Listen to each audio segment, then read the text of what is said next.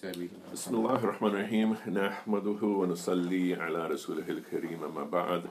We express our praise and gratitude to Allah Ta'ala. We seek blessings on the Prophet, peace be upon him. Continuing, Shahab Ahmed, What is Islam? We're at, what page is that? 53. And this much said. All right, who's reading? This much said, we can now turn to the most instructive element as regards the problematic at hand, which are the stated terms in which figural pictorial art was conceived of by social groups that practice it. Thus we find that Sadiqi Beg Afsar, 1533 to 1610, the author of a treatise in Persian verse entitled The Canon of Figural Representation, Qanun as-Subar, and himself an acclaimed portrait painter, wrote in his autobiographical introduction to this poem about art. I take the chattels of my ambition to the alleyway of the figure. I aspired to meaning from the face of the figure. My heart, which had known the art of the figure, brought itself now to the high road of meaning. So far I have come in portraying the figure that I have traversed figure and arrived at meaning. Okay, so anybody want to try to translate what he's saying? No. So I take the chattels of my ambition to the alleyway of the figure. I aspire to meaning from the face of the figure. My heart, which had known the art of the figure, brought itself now to the high road of meaning. So far have I come in portraying the figure. So what are the two big terms repeated over and over again? Figure and meaning. Figure and meaning. And so essentially what he's saying is that he's trying to get to the meaning of reality. And it starts with the figure. So basically he's trying to get into the inward, but you have to start with the outward. Okay, continue. Quite simply, the statement of the author of the Canon of Figural Representation, which stands in contradistinction to the statement of the prescriptive canon of Hadith and its elaboration as law, is that engagement with figural art is an act of positive value. That in the crafting and contemplation of the image, the individual may traverse the material limitations of this worldly materiality and form, and attain to the knowledge of pure, higher worldly meaning. The governing concepts here are clearly those of the hierarchical cosmology of the philosophical Sufi amalgam outlined above. The parallel with the lines of Jami on real and metaphorical love, quoted earlier, is readily evident. The artist-author of these lines of poetry simply assumes as a human and historical fact that the philosophical Sufi amalgam in whose language he speaks is both understood by and is operational for his audience, which is the audience of both poetry and figural painting. The reason for his assumption is obvious. He and his audience share the same human and historical fact. The canon of figural representation speaks from and to within a norm that is held by Muslims, that embraces Muslims. A norm where figural representation, far from being anathema, is truth. Mm-hmm. So what do you think about all this? So he's speaking not in defense of figural representation. He's speaking with the assumption that that's the norm. But then he's saying you use figural representation to get to meaning, to the inward. What do you think? He's saying figural representation is the norm. Yeah. Or the meaning it's not something he's trying to show, it's like a minority opinion or something like that. He's saying this is norm, this is truth. But isn't in our sort of tradition the behaviors considered norm, you take that from the you threw me off. You take it from? You take it from the companions and the Prophet ﷺ, right? Mm-hmm. And so where would we see them practicing something similar to figural representation? That's the exact question Shahab Ahmed's raising, right? That we have the Hadith literature that it is proscribed, meaning forbidden, and yet not only is this person isn't even defending it, he's speaking just about it, and that becomes the basic question. Another way to frame this is that, okay, if we don't see the companions doing it, does it make it wrong? Right? Yeah. And so if it's a generally speaking from within general Sunni thought, if it's a theological matter, and then you add something, then that's an innovation. But you're going to have a million things that the companions didn't do, like, use a telephone, right? And it could be that's the lens that they're going through, or this is just a completely different universe through which they're understanding Islam. Or continue. In case we might assume that the above text is somehow exceptional, the commonplaceness of the normative notion of figural art as a source of truth is readily evident in another more elaborate statement of art theory that appears in the foreword to the album of art assembled for the delectation of Ottoman Sultan Ahmed I, which is preserved today in the Topkapi Sarayı Museum in Istanbul. The raiment and adornment of the finest decorated garments of word and picture, the pearl ornaments of eloquence and of art, those most chaste of discourses, and those most beautiful of images from behind the curtain of no doubt and from the place of no imperfection have been bestowed upon the virgin girls. Then by this beguiling beauty the hearts of the worldly are stolen away, and the capacities of the discerning are enamored and confounded. Whereas the glowing mirror of the world forever is displaying figures depicted and images drawn, and is the object for contemplation by those possessed of insight for instruction, it may yet be rusted by the vicissitudes of time. In such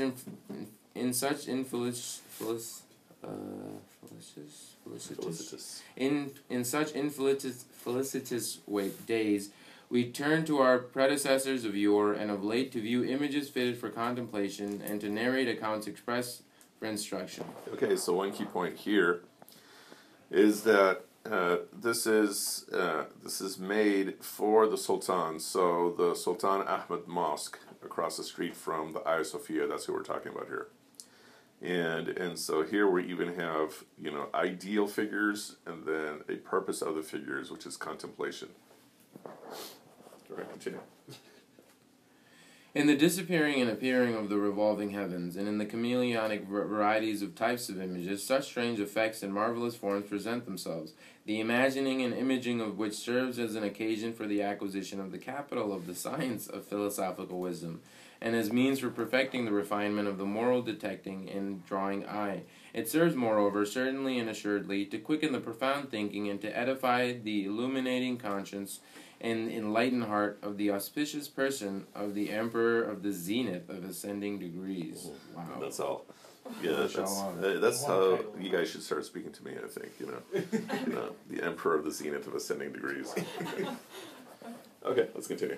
The introduction to the Sultan's album is nothing less than an outright celebration of figural representation. Again, one sees arrayed here the epistemological structures of philosophical religion, and not in a manner or in a discursive register that is seeking to argue for a philosophical or Sufi position, or to argue against a juridical one, but rather in a manner and register that forthrightly expresses the assumed and operational norms of the educated and self-consciously Muslim elite of the Balkans to Bengal complex. Okay, so what are the structures he's talking about? Primarily, it's the idea that you have the inward and the outward, and so you have the outward, which is what the figural representation is containing or is depicting, and then you have the inward, which is what you are aspiring to.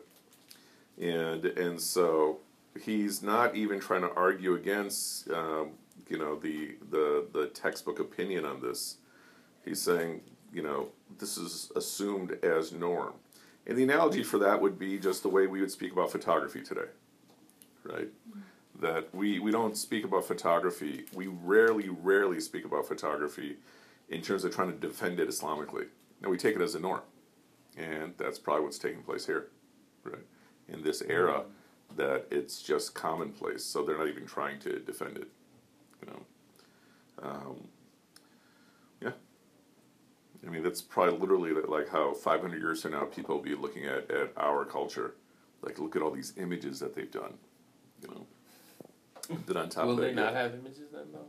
Who Will knows? the clouds still be there? Sorry, what? What? Nothing. Global warming joke. Oh. Should I continue? Yeah, might as well.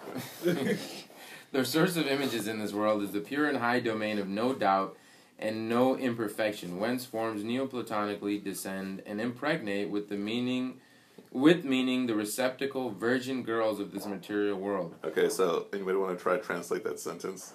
I'm not jumping. Yeah, nope. Nope. Okay, so in Plato's outlook, there's the sense that, okay, there's the real world we live in, and then there's the perfect world, which is the what we should aspire to. And so the language that's being used here is that the perfect world is the land of no doubt and no imperfection, okay? Which is an interesting combination, meaning it's 100% clear reality and it's 100% perfect, okay? And so this world... Which is the perfect world? The Figaro world? Yeah. Okay. Wait. When you're saying Figaro, you mean like the drawings here? No, like what they represent. Yeah, the ideal world. Yeah. Yeah. And then this world is the world of the virgin girls. Okay. So what does that mean? Those who are waiting to be impregnated with meaning. So the virgin girls are you know, I like how these guys are all like looking down. Yeah, the virgin girls are essentially these symbols of purity and perfection and everything, but do not yet have meaning inside. They're just surface. Just like a male artist. When he quotes it, Wait, those are the like the art that's made? I mean, like on their own, they have no meaning. So essentially, there's the figure, right? When we say figure, what do we mean? Drawing. Okay. Okay, so a drawing of a person. Mm-hmm. Okay. Oh, like the one right there. Yeah, that is perfection. Okay. Oh. The emperor So, of the mashallah. Okay, so when we're speaking about of the drawing, you're aspiring to perfection in what you're drawing. But that's just the surface. Right. Okay. That's just the beauty. when But then there's the question of how do you apply meaning to it. when he quotes it, is that just like so-called virgin girls, or is that like a quotation? I mean, these are all Quranic references, right? No doubt. Virgin girls, the Houthis. Right, is that metaphor though? Is that what the Quranic metaphor means though? No, not necessarily. Right. I mean, so that comes down to are the depictions of paradise and hell literal or metaphorical? They're all definitely metaphorical, and the majority opinion is that they're also literal, right? But he is speaking of what one of the metaphors of this is. You know, the idea of womb comes up over and over again. So you're starting from your mother's womb, and then you enter the womb of this world, and then you go through a similar process, like your process of birth into this world. The process of death out of this world into the next world is also described, as like this squeezing experience. So you'll find that language also, right? So I'm saying the metaphor itself is not necessarily out of the ordinary in our history. Right. But I'm trying to understand why he used a heavenly metaphor for an earthly point. So think of when the Quran is describing all those things that you're getting in paradise, or things that the Prophet peace on is describing that you're getting in paradise, palaces and gardens, and then companionship, etc., etc. What is it really attracting you, or what about it is attracting you? With the palaces, it's a sense of ownership and dominion, right? With the virgin girls, it's the idea of companionship. With the little boys running around serving you, it's luxury. So even there, you can assume some built-in metaphor, right? And so here he's saying that the virgin girl aspect is the earthly aspect of it, right? Speaking to our earthly mind, okay, and here speaking primarily to a male earthly mind. But then when you look at what is a person really seeking, is it just copulation, or is it something different like companionship? Thus, everything that you see in the Quran in terms of depictions of paradise becomes a symbol of something that somebody's aspiring to. Okay. Right? So even think about it from the perspective that there's these rivers, of milk and pure water and honey and everything, and when you want it, the river just comes to you. So what sentiment is that addressing? Like, you don't have to work, right? And you get all the luxuries, right? And so think about it from another perspective. You know, there was this one person who decades ago said that, all right, suppose the Quran was revealed to your people. Would gardens beneath which rivers flow be appealing when you have 10 months of monsoon season? No, right? So it is speaking to a particular audience, which would be the Arabs of the 7th century. And it's still assumed that all those things are literal, right? But we, from a different century and a different culture, will find different things appealing for us. Make sense? Yeah.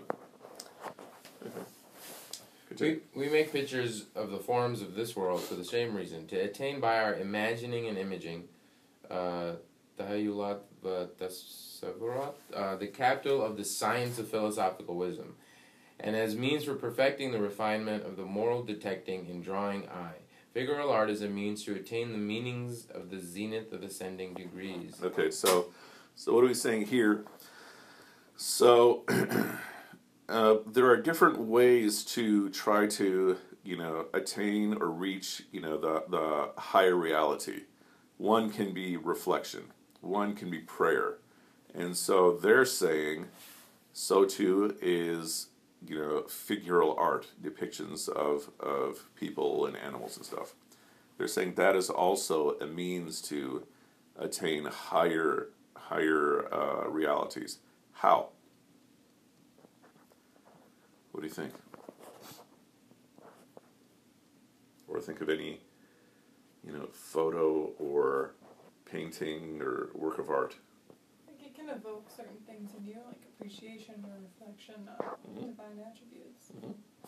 So yeah, I think we made the point before that in Europe in the Middle Ages, the churches were made monstrously large.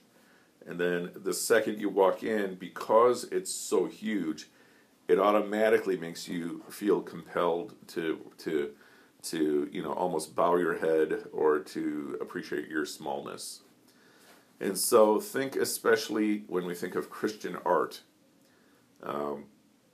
that certain colors, like European Christian art, Jesus is always white, and so that's creating an ideal, right? And so when we see Muslim paintings, I think we made the point before that when you see the Prophet, peace be upon him, often you won't see his face. What will you see around him? Fire. You see fire. What does that fire mean? What? It's like the light of guidance, right? Oh.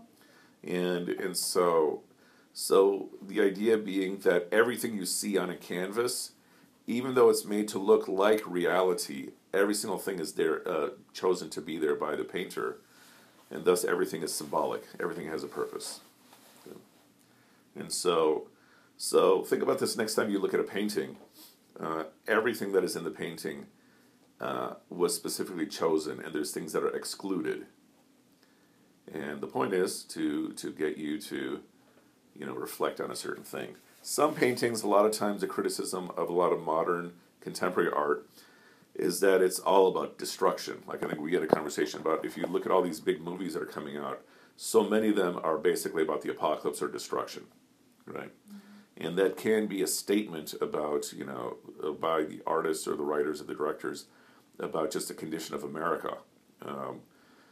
But then there will also be movies that are just, getting you to aspire to higher things and more exciting things. That's what superhero movies are, right? And so the point is that at the one level you're seeing just a story on the screen, but it is compelling aspirations inside of you. And that's what they're saying figural art should be doing. So a lot of our paintings are actually of paradise. There's many, many paintings of paradise throughout our history. But let's continue. The contradiction between this norm and the other norm expressed on behalf of juridical discourse by Al-Nawawi on the basis of hadith appears difficult to reconcile. The puzzle is even further complicated when we discover the reconciliation between the two positions that were stated by two eminent connoisseur contemporaries of the master painter Behzad of Herat. So heart-affecting is his depiction of the bird, that like the bird of Jesus, it has become filled with the breath soul of life. By his mastery, the hair of his brush has given life soul to inanimate form. By these words, Behzad's critics unhesitatingly attribute to him a pneumatic power like to the power witnessed by the Quran as having been granted an apparent monopoly by God to Jesus. See above. Now, no such statement, whether read literally or metaphorically, could be made or understood without an awareness on the part of both the authors of these statements and of their audiences of those hadith that tell us not only that image makers cannot give life to the work of their hands, but that they will be eternally punished for presuming an undertaking similar to God's. In other words, figural painting here is being celebrated with reference to the very same scriptural text that legal discourse takes as the criteria for its proscription. Okay, so anybody want to translate what's going on here, especially with this this passage about Jesus, peace be upon him? So basically, this guy's painting is so,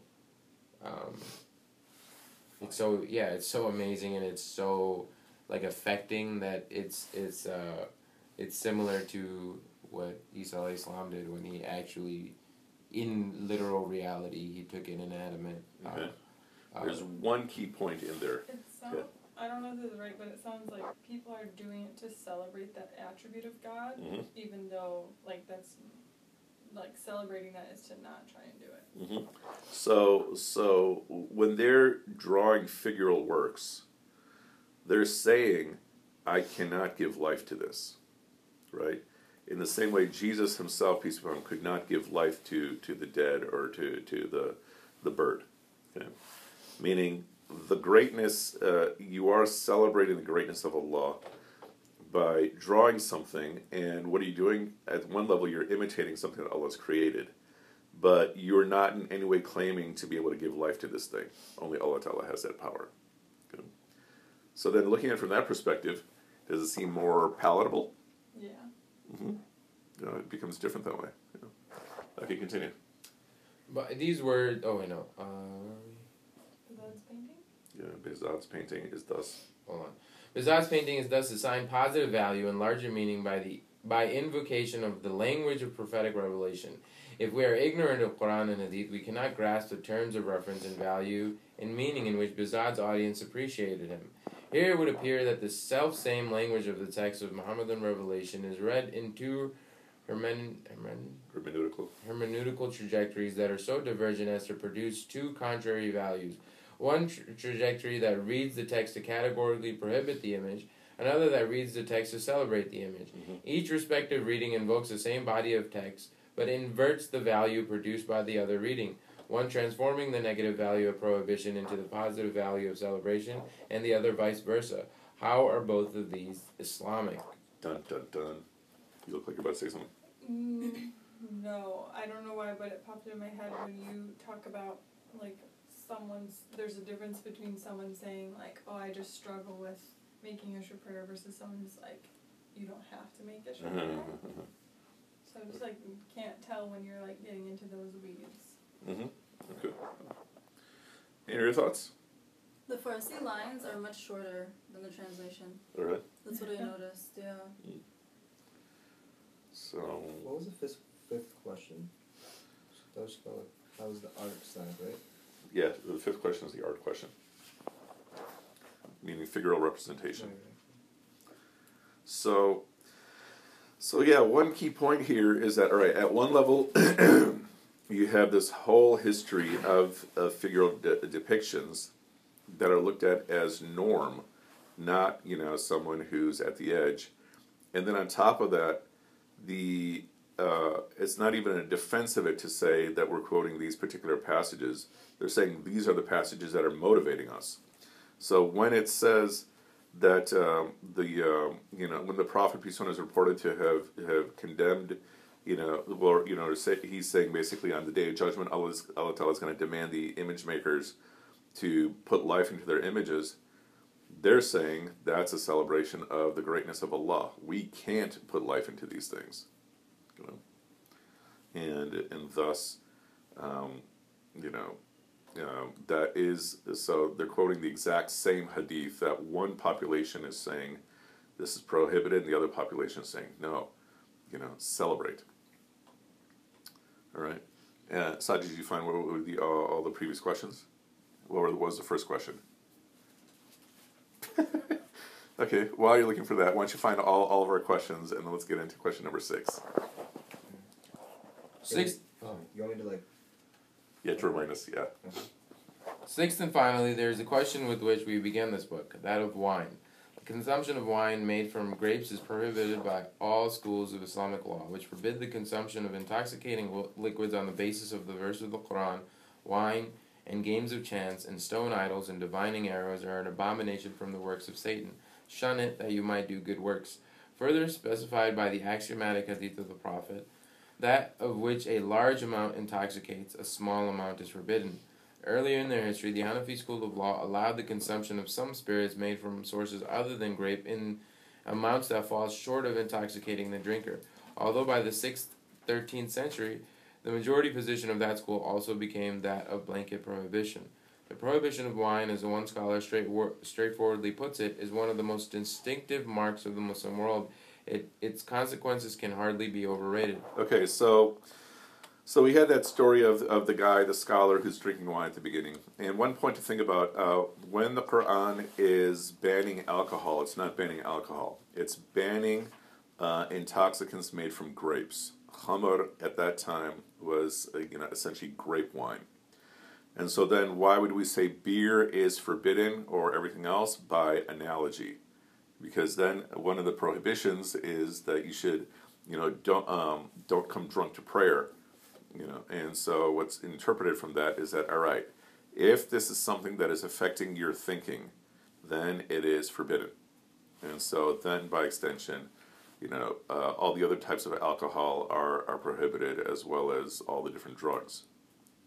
See the point that I'm making? That the actual text is not prohibiting alcohol, the actual text is prohibiting grape wine. But what do you think about this point? That early Hanafi school allowed some consumption of spirits made from things other than grapes. But now I'm thinking, man, I wish I was there at that time. But that's also with the thing that they don't intoxicate, right? Once that happens, they prohibit it too. Mm-hmm. So basically the point being that as long as it doesn't intoxicate. So at that era, you wouldn't have as much of the issue of what if I'm, using red wine or whatever, cooking alcohol, whatever that is, right? But yeah, now it's completely banned. Okay. Hey, so, go ahead. They got a firmware update. Yeah, a firmware update, yeah. However, an equally distinctive mark of the history of Muslims has been a widely held and constantly reiterated alternative evaluation of wine in non-legal discourses, where wine and the consumption thereof are invested with a positive meaning, expressive of higher, indeed rarefied value. And this positive meaning has been enacted in society both in literary reiteration and in the physical consumption of wine in social settings. Oh yeah, I forgot to address the point at the end of the previous paragraph. The prohibition of wine, as one scholar straightforwardly put it, is one of the distinctive marks of the Muslim world. Its consequences can hardly be overrated. I mean, that is one of the things that is part of our reputation, right? Regardless of how much people follow it in any societies, it's a different issue. But that is definitely one of the stereotypes of Islam and Muslims in general, that you don't drink. And so think about what that affects. It affects who you'll be social with, or whom you'll be social with. It'll affect whom you party with, whom you eat with. And it also creates this wedge between, for example, the role of these drinks in Catholicism, the history of Catholicism versus us, right? So it even has theological consequences. Okay, and now I'm sorry, continue. And so then the point here of the part that you just read is that he's making the same point, just like with art, that there's all these passages, not legal-oriented passages, that are celebrating wine, as opposed to condemning it. Okay, keep going. Thus, in a foundational work of medical literature, The Welfare of Bodies and Souls, Kitab Masali al-Abdan wa al-Anfus of Abu Zayd al-Balkhi, we find the author stating, the best drink that humans through their reason and understanding have devised a means of producing is the refined grape drink, among whose properties is that it intoxicates. It is of all beverages the most noble in essence, most superior in composition, and most beneficial if taken in moderation and not to excess. What do you think? Wait, so is this from the time where there was more, I guess, diversity in opinion about this? Possibly, but it looks as though he's speaking in the context of medicine. He's also speaking of grape wine, so. I wonder that Grape with wine like was always- CBD oil and people with epilepsy and things like that. I'm sorry, say it again? I like wonder about that with things like CBD oil and all that with like children with epilepsy and things like that. I don't know what CBD oil. It's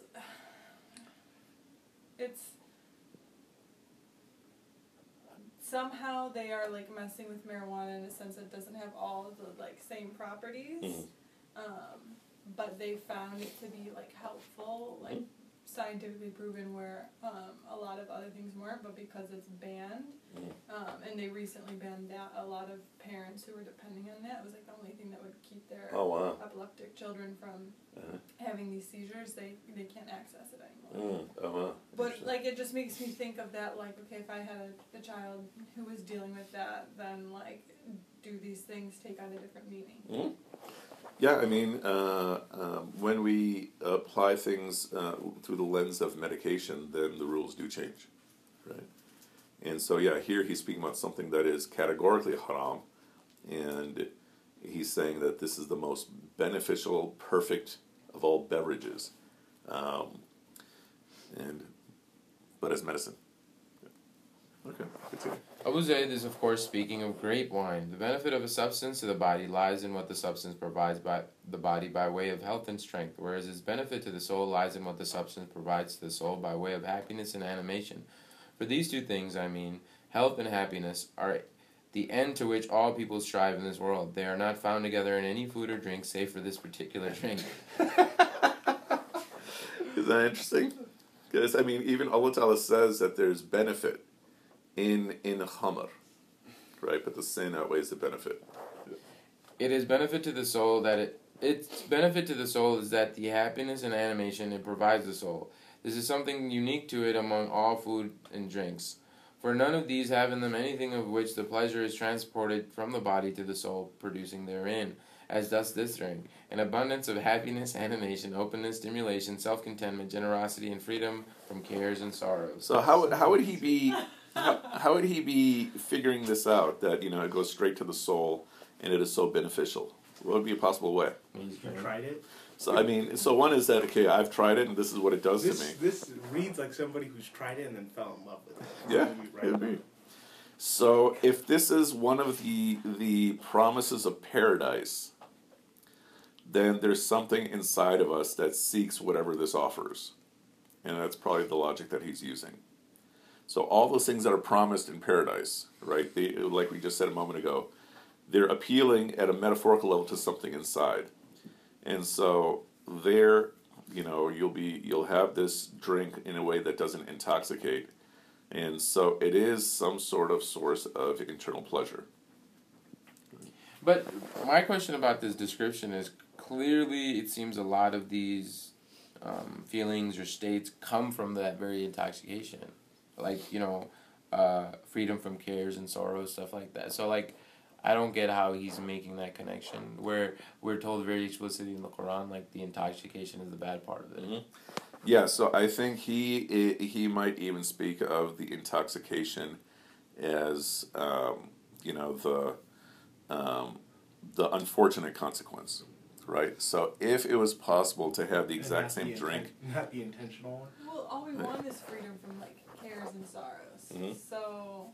No, I get that. I get that point. Like, that's a good thing, right?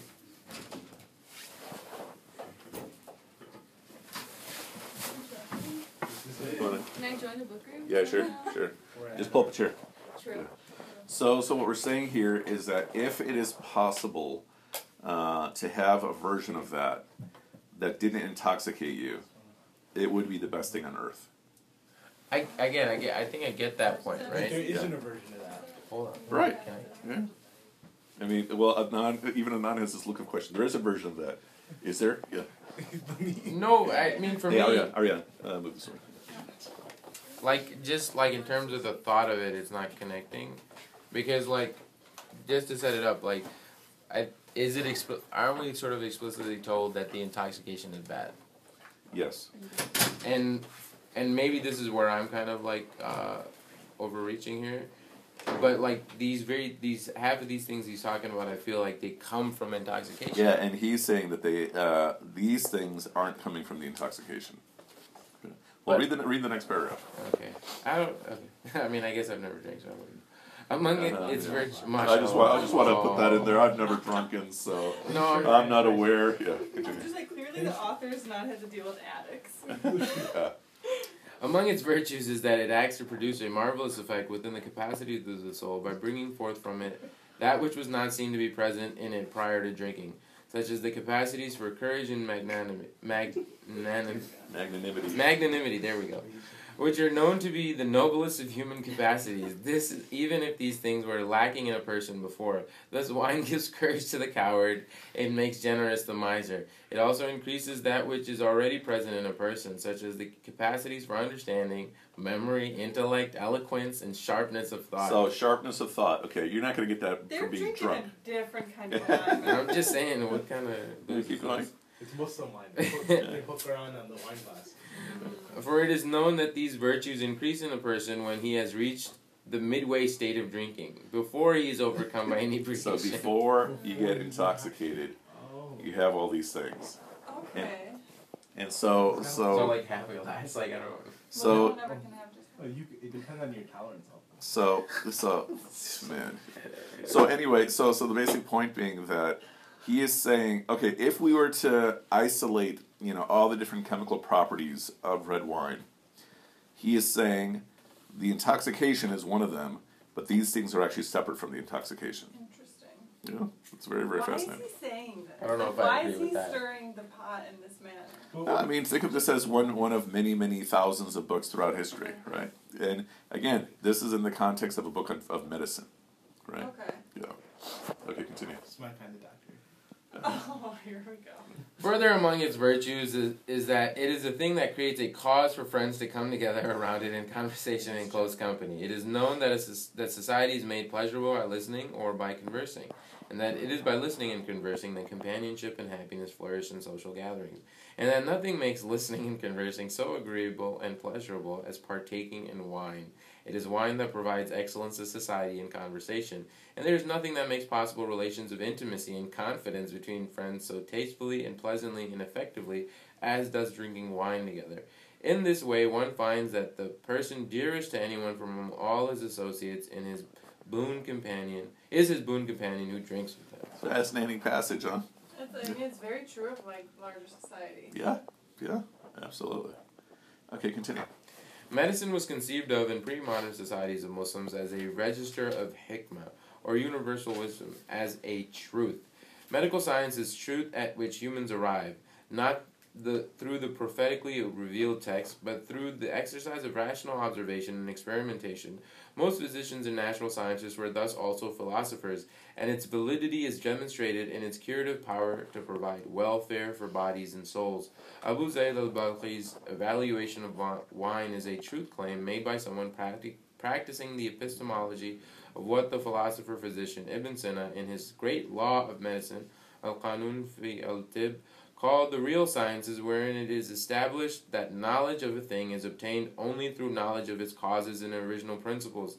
If such are available, and if they are not, then knowledge of it is only affected by way of coming to know its accidental and self-necessary properties. Okay, so this is a point of Aristotle.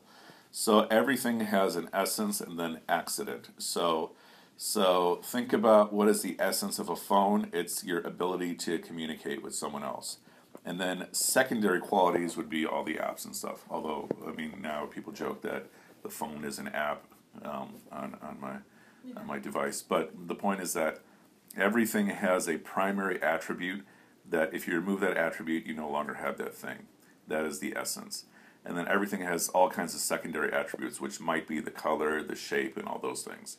And so he's saying the primary attribute of medicine is, or when you're figuring things out either according to the primary attributes or those secondary attributes, which are called accidentals. Okay? And so medicine is a science starting by way of this whole philosophical outlook. And what is the primary attribute of medicine? It is cure. Okay? And then secondary will be what techniques are used. Okay. Having enumerated the accidental and self-necessary properties of wine precisely on the basis of scientific observation, Abu Zayd al-Balkhi, who incidentally also authored several works on the Quran, Isn't that fascinating? then pronounces the universal principle that in his evaluation and diagnosis governs wine. The general rule that applies in regard to everything that is both of great value and of great danger, that it be taken in moderation. Abu Zayd is a value judgment or hukam on wine. He uses the same term, hukam, as is used for a legal judgment or valorization, and which derives from the same verbal root as does hikmah. The same term, hakim, designates both a physician and a philosopher, as well as a prescription for the social use of wine that is founded on criteria for truth, that arrives at conclusions of truth quite different to the hukam of legal discourse that states that of which a large amount intoxicates, a small amount is forbidden. And far from being alone in his evaluation of wine in terms autonomous of those of legal discourse, Abu Zayd is highly representative of the medical discourse. Mm-hmm. So look at that. So, the point, your question being why is he saying this? Why is he stirring the pot?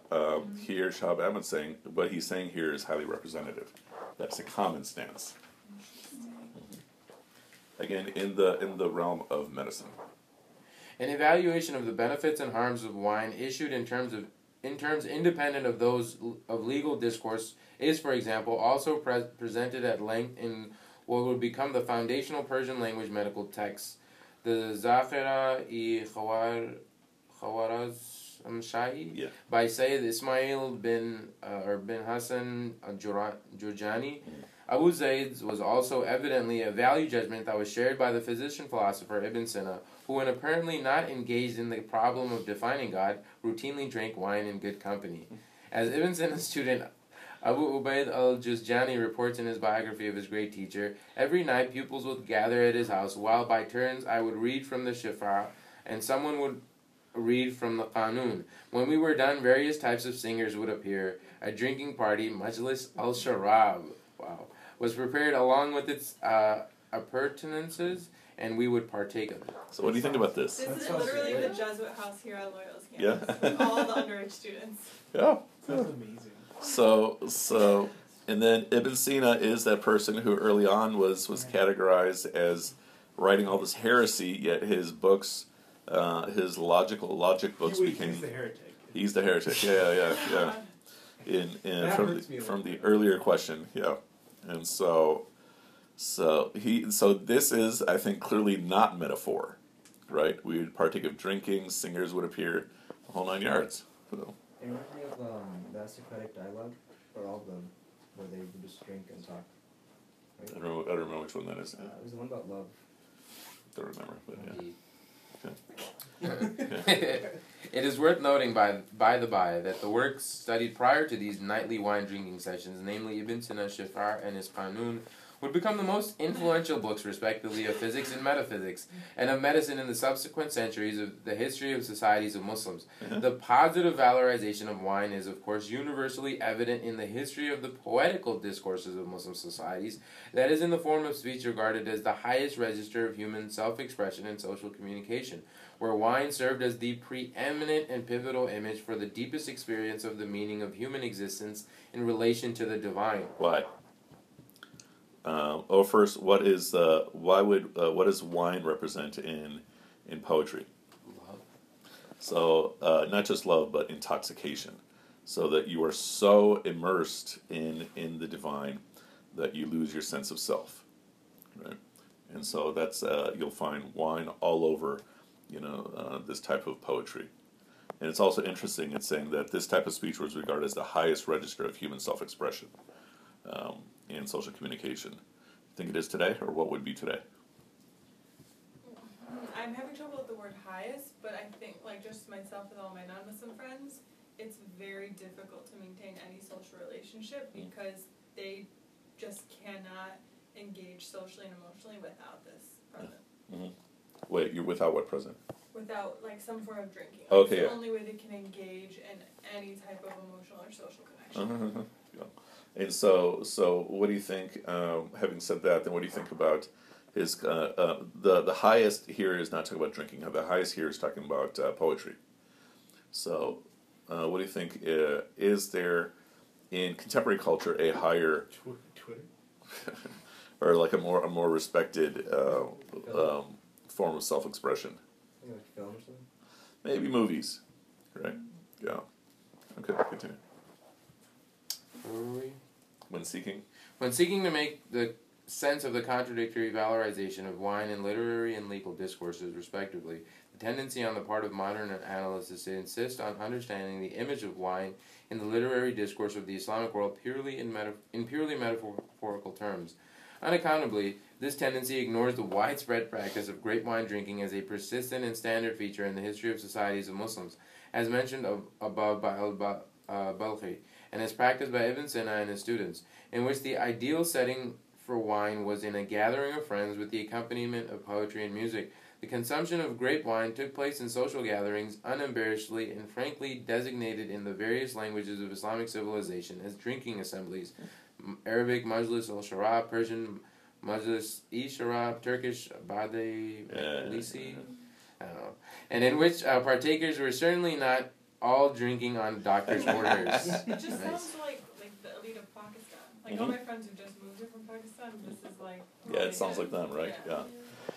So yeah, I mean, one point to get back to is that he's talking about what Muslims in mass populations have been doing, as opposed to what will get you salvation. So Shahab Ahmed is not claiming that this is going to get you salvation, but the person who is saying it is a person who is highly regarded, right?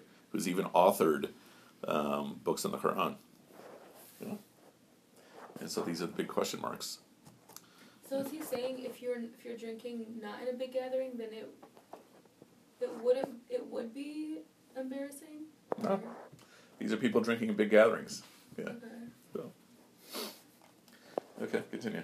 Given the fact that Muslims did not merely spout poetry about wine, but consumed wine and poetry together in the same social gatherings as a part of the same body and soul-nourishing repast, it is hardly reasonable to wish the wine poetry away as mere symbolism divorced from material reality. Mm-hmm. Wine drinking was a collective and normative group practice, which is to say it was practiced in often large social gatherings of friends and peers, neither furtively and secretly on the one hand, nor in the common and general public on the other. It is hardly reasonable then to conceive of its practitioners to have considered it a categorical and unmitigated violation of the divine truth of God, in acknowledgement of whose existence they lived.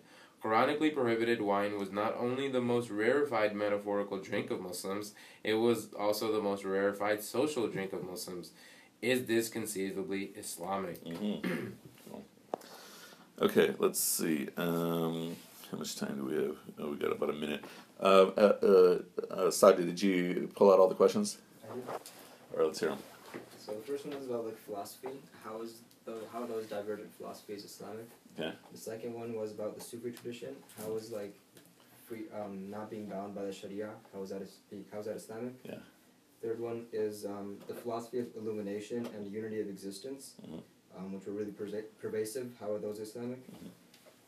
Fourth one was the Divan of Hafiz and all its like interesting themes and stuff. How is that Islamic? Fifth one was about Islamic art, which often breaks the rules we commonly think about art. How is that Islamic? And the last one is about drinking wine. How is that Islamic? Okay, so let's stop right here. Anybody have any last questions or comments or anything? Okay, we'll continue inshallah next time. Subhanakallahumma bihamdika nashhadu an la ilaha illa anta nastaghfiruka wa natubu ilayk wa akhiru da'wana alhamdulillahi rabbil alamin.